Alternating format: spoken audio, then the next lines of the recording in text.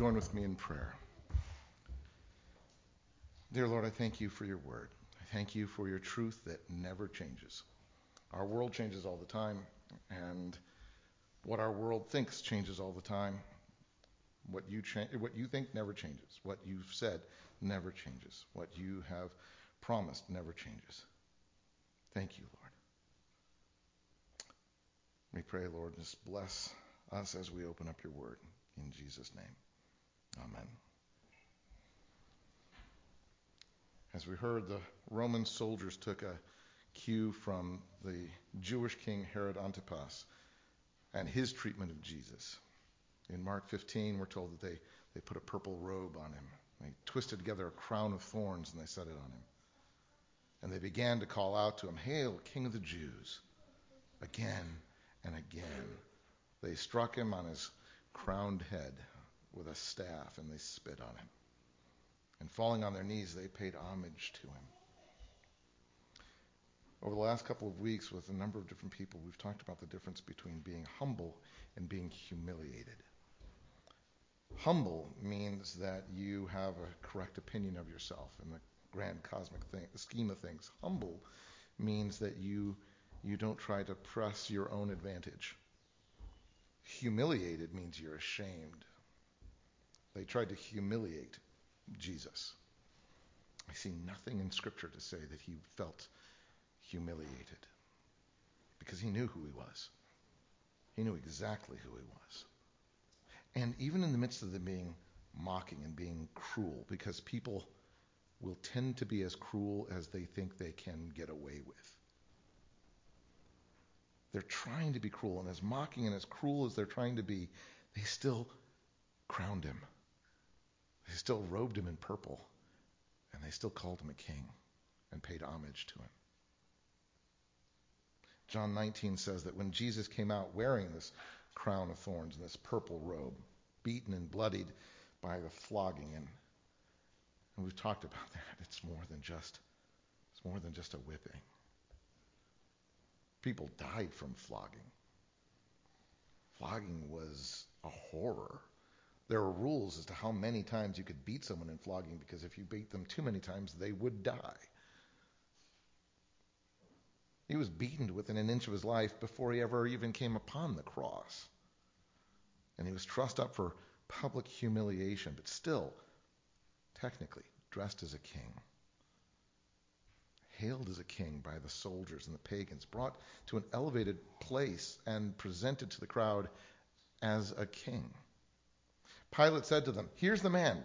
Look, behold, look what we've done to him. That should be enough." And as soon as the chief priests and their officials saw him, they shouted, "Crucify! Crucify!" Pilate actually did try to save Jesus, to set Jesus free. But the Jews kept shouting, "If you let this man go, you're no friend of Caesar, and anyone who claims to be a king opposes Caesar." I wonder if Herod Antipas heard them say that. But Pilate did. And when he heard this, he brought Jesus out and sat down at the judge's seat at a place called the Stone Pavement, in Aramaic, Gabbatha, the elevated place. It was the day of preparation of Passover week. Somewhere a little before noon, nobody actually had a clock. "Here's your king," Pilate said to the Jews. Again. Jesus, the cusp of his crucifixion, dressed and hailed as the king, presented to the crowd as a king. No matter who thought they had the authority, no matter who thought they had the power in this entire set of trials, whether that's Pilate or Caiaphas or even Peter thinking he could change things, God kept making sure that the truth got spoken. And if it wouldn't be spoken by Christ's disciples because they ran, and it wouldn't be spoken by God's priests because they broke his own law, then it will be spoken by a pagan Roman governor.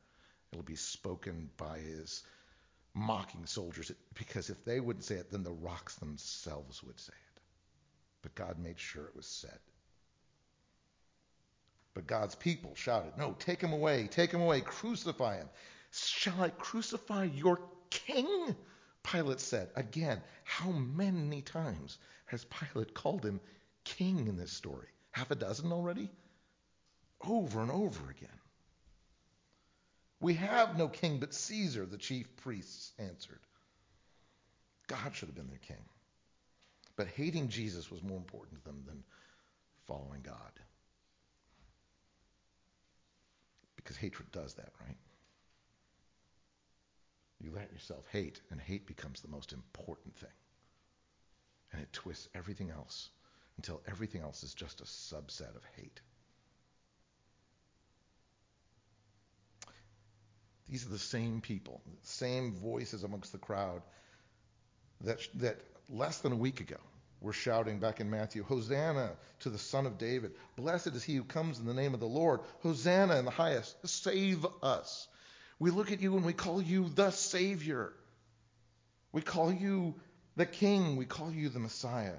In Luke we're told, blessed is the King who comes in the name of the Lord. Peace in heaven and glory in the highest. This is God's king, sent from God, God's promised Messiah, bringing peace to the people, glorifying God's name. That's what they shouted on Sunday. But by Friday, that's all forgotten. Because anger, bitterness, disappointment, hatred turns everything else into a subset of them.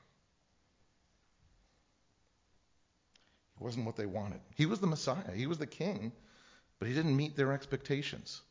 They wanted a king who was a lion. What they got was a lamb who's a king. And Jesus Christ wasn't good enough for them. Nothing could have possibly been good enough for people that felt that strongly. In John 19, Pilate brought Jesus out and sat down at the judge's seat. And he said, here is your king. How many times? Here is your king, I'm telling you. But they shouted, take him away, crucify him. Shall I crucify your king? We have no king but Caesar. So finally, Pilate handed him over to be crucified. The soldiers took charge of Jesus and carrying his own cross, at least as far as he could. Because we're told by Dr. Luke that as they led him away, they seized Simon from Cyrene, who was on his way home from the country. Put the cross on him, made him carry it.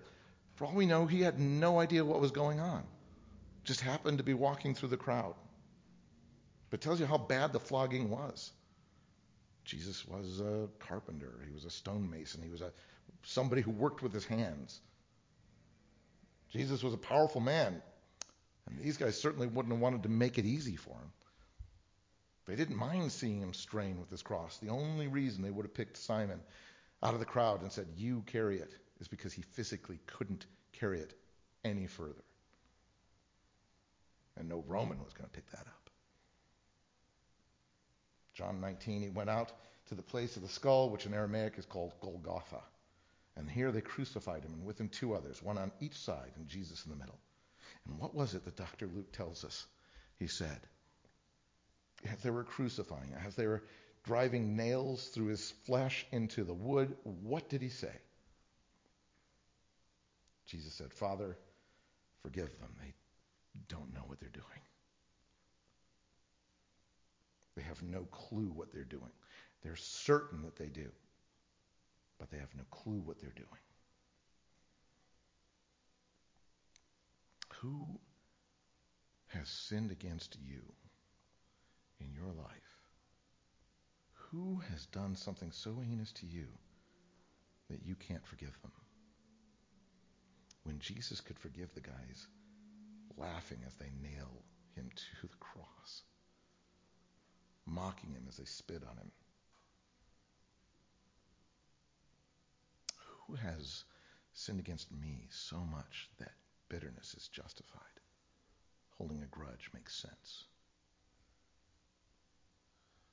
I had a pastor growing up that had kind of a backhanded statement to make about forgiveness.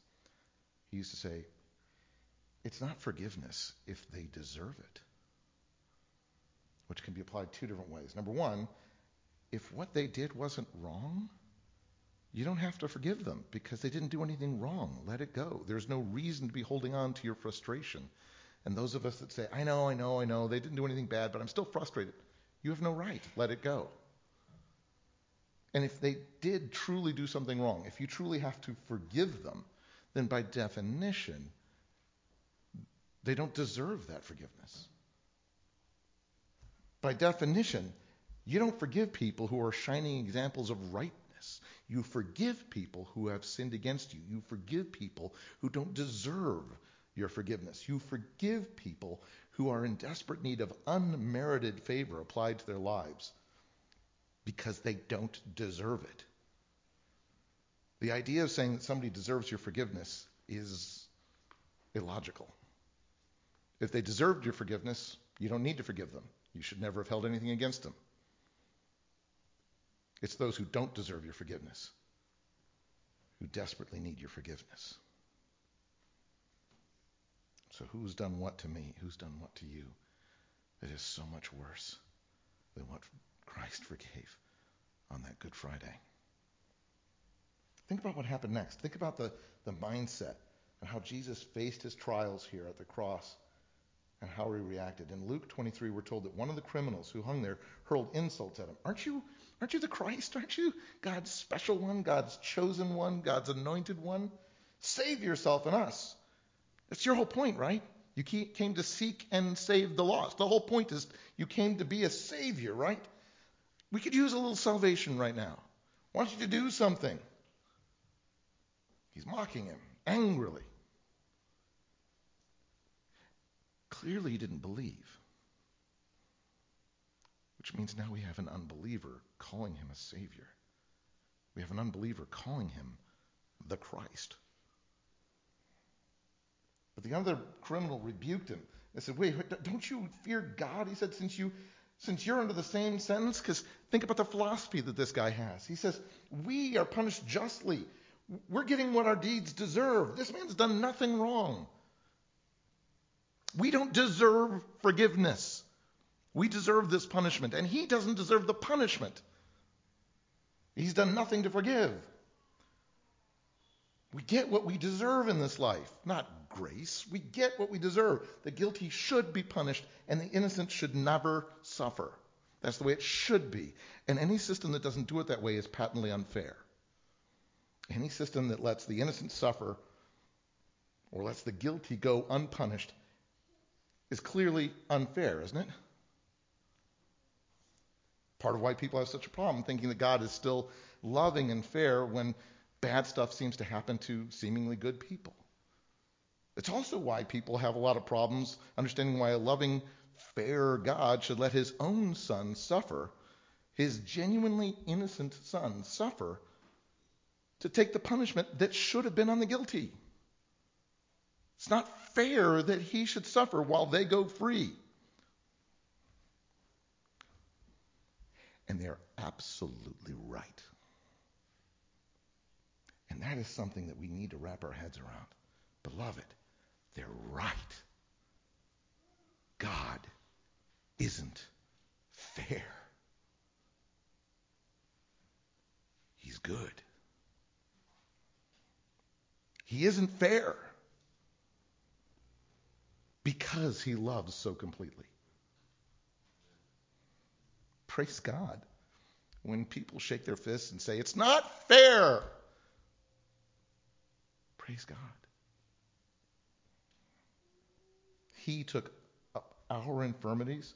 He carried our sorrows. He was pierced for our transgressions. He was crushed for our iniquities. The punishment that brought us peace was upon him. By his wounds we are healed. That is not fair. It's grace.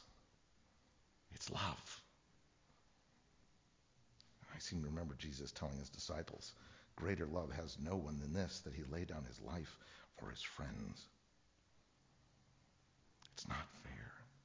It's grace. Unmerited favor. It's love. And in these final moments, as Jesus looked on those who were nailing his hands and feet to the cross, as Jesus looked at those who stripped him and beat him, and Jesus looked at those who spat on him and called him names, and he looked at those and saw empty fig trees, spiteful mockers. As Jesus looked at them, greater love has no one than this, that he laid down his life for his friends. And as he faced the trials of the cross, and as he looked at those people killing him, he saw friends who are lost. Because there's only two kinds of people in this world. Those who are your brothers and sisters, and those who you wish could be. If we think that's true, did Jesus think any less true of that on the cross? He looked on these people and he said, "You are my friends." He looked at Judas and said, "Friend."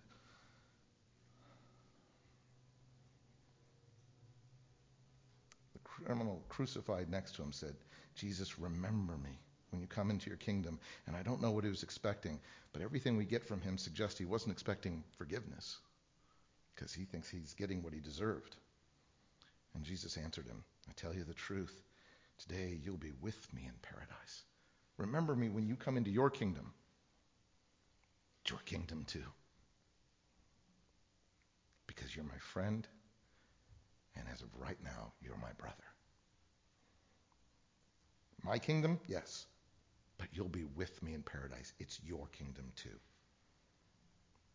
No one is so bad that they're worse than Jesus is good. No one's sin is so heinous that Jesus cannot forgive it because it's too icky. No one's sin against you is so heinous that you can't forgive it because it's too icky. Shame says that you're broken and therefore you are unlovable. Grace says, I love you and I know you're broken. And love says, because you're broken, let's work to help mend you. I won't leave you broken. And in all this, Jesus commanded his followers at that Last Supper. He commanded all of us on Maundy Thursday. He commanded all of us, a new command I give you. As I have loved you, so you must love one another. Everything you see me do. Every amount of love I extend, you do. Live like you see me living. Do that. If you are moved by the profundity of Christ's love, move in direction of it. Love that way. Paul even tells us later on in Colossians, bear with each other and forgive whatever grievances you may have against one another. Forgive as the Lord forgave you.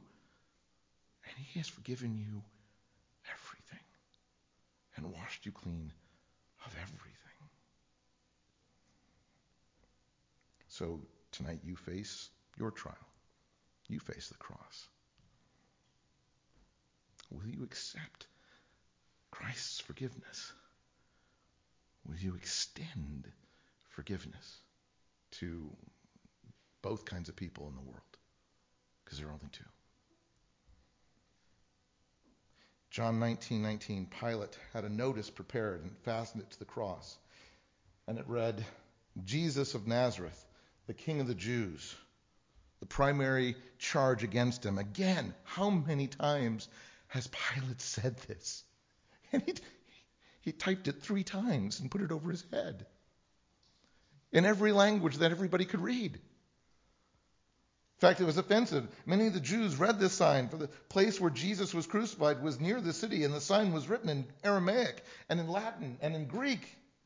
And the chief priests and the Jews protested to Pilate, and they said, no, don't write that he's king of the Jews, but that this man only claimed to be king of the Jews. It's not a description, it's a charge. And Pilate answered, what I've written, I've written. I'm not taking it down. An unbelieving criminal called Jesus Christ and asked him to save. And Jesus saved. Unbelieving soldiers crowned Jesus and robed him and paid him homage. And Jesus still saves those who believe. An unbelieving governor called Jesus the King over, posted it over and over. And he was absolutely right. Because Jesus was our Messiah, our Christ. Jesus was our Savior. Jesus is our brother. Jesus is the pathfinder of new life. Jesus is our Lord and our King. He is our sovereign. He has the right to command. And he said, as I have loved you, love one another. Forgive as Christ has forgiven you. Let me encourage you. You've been given little red pieces of paper. If you're a Christian, if Christ has washed you clean for your sins, praise God. If you're not a Christian, if you've never asked him to wash you clean from your sins, what a perfect night to do that. The thief on the cross did that.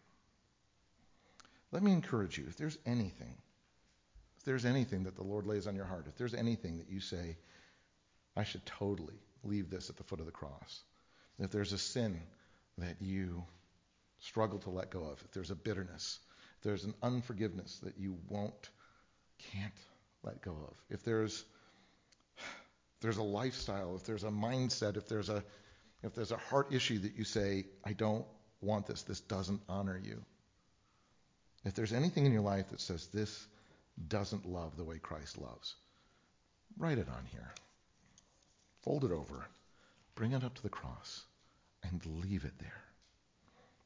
If you're a Christian, you've been washed clean from this, but you need to let it go. You need to let it go and leave it there.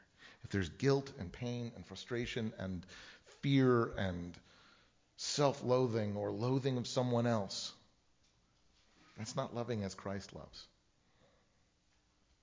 Leave it on the cross and walk away clean, knowing that you're clean. Consider it when Jesus would heal a leper or heal a woman with blood and say, now go, you're already clean, but show yourself to the priests so that you know that you're clean. If you're a Christian, you've been washed, but know that you have. And let this go. Your King commanded it. Would you pray with me? Dear Lord, I thank you so much. I thank you for all that you have done for us and all that you do in us. I thank you that you are not even remotely fair, but that you love us so completely, so selflessly. And you forgive us because we don't deserve it. Help us to forgive those in our lives who don't deserve it, including ourselves. And help us to walk away from the foot of the cross, desiring to carry it with us every day. Leave the sin there, but take the cross with us and live like people who want to honor you. We give this to you in Jesus' name. Be glorified. Amen.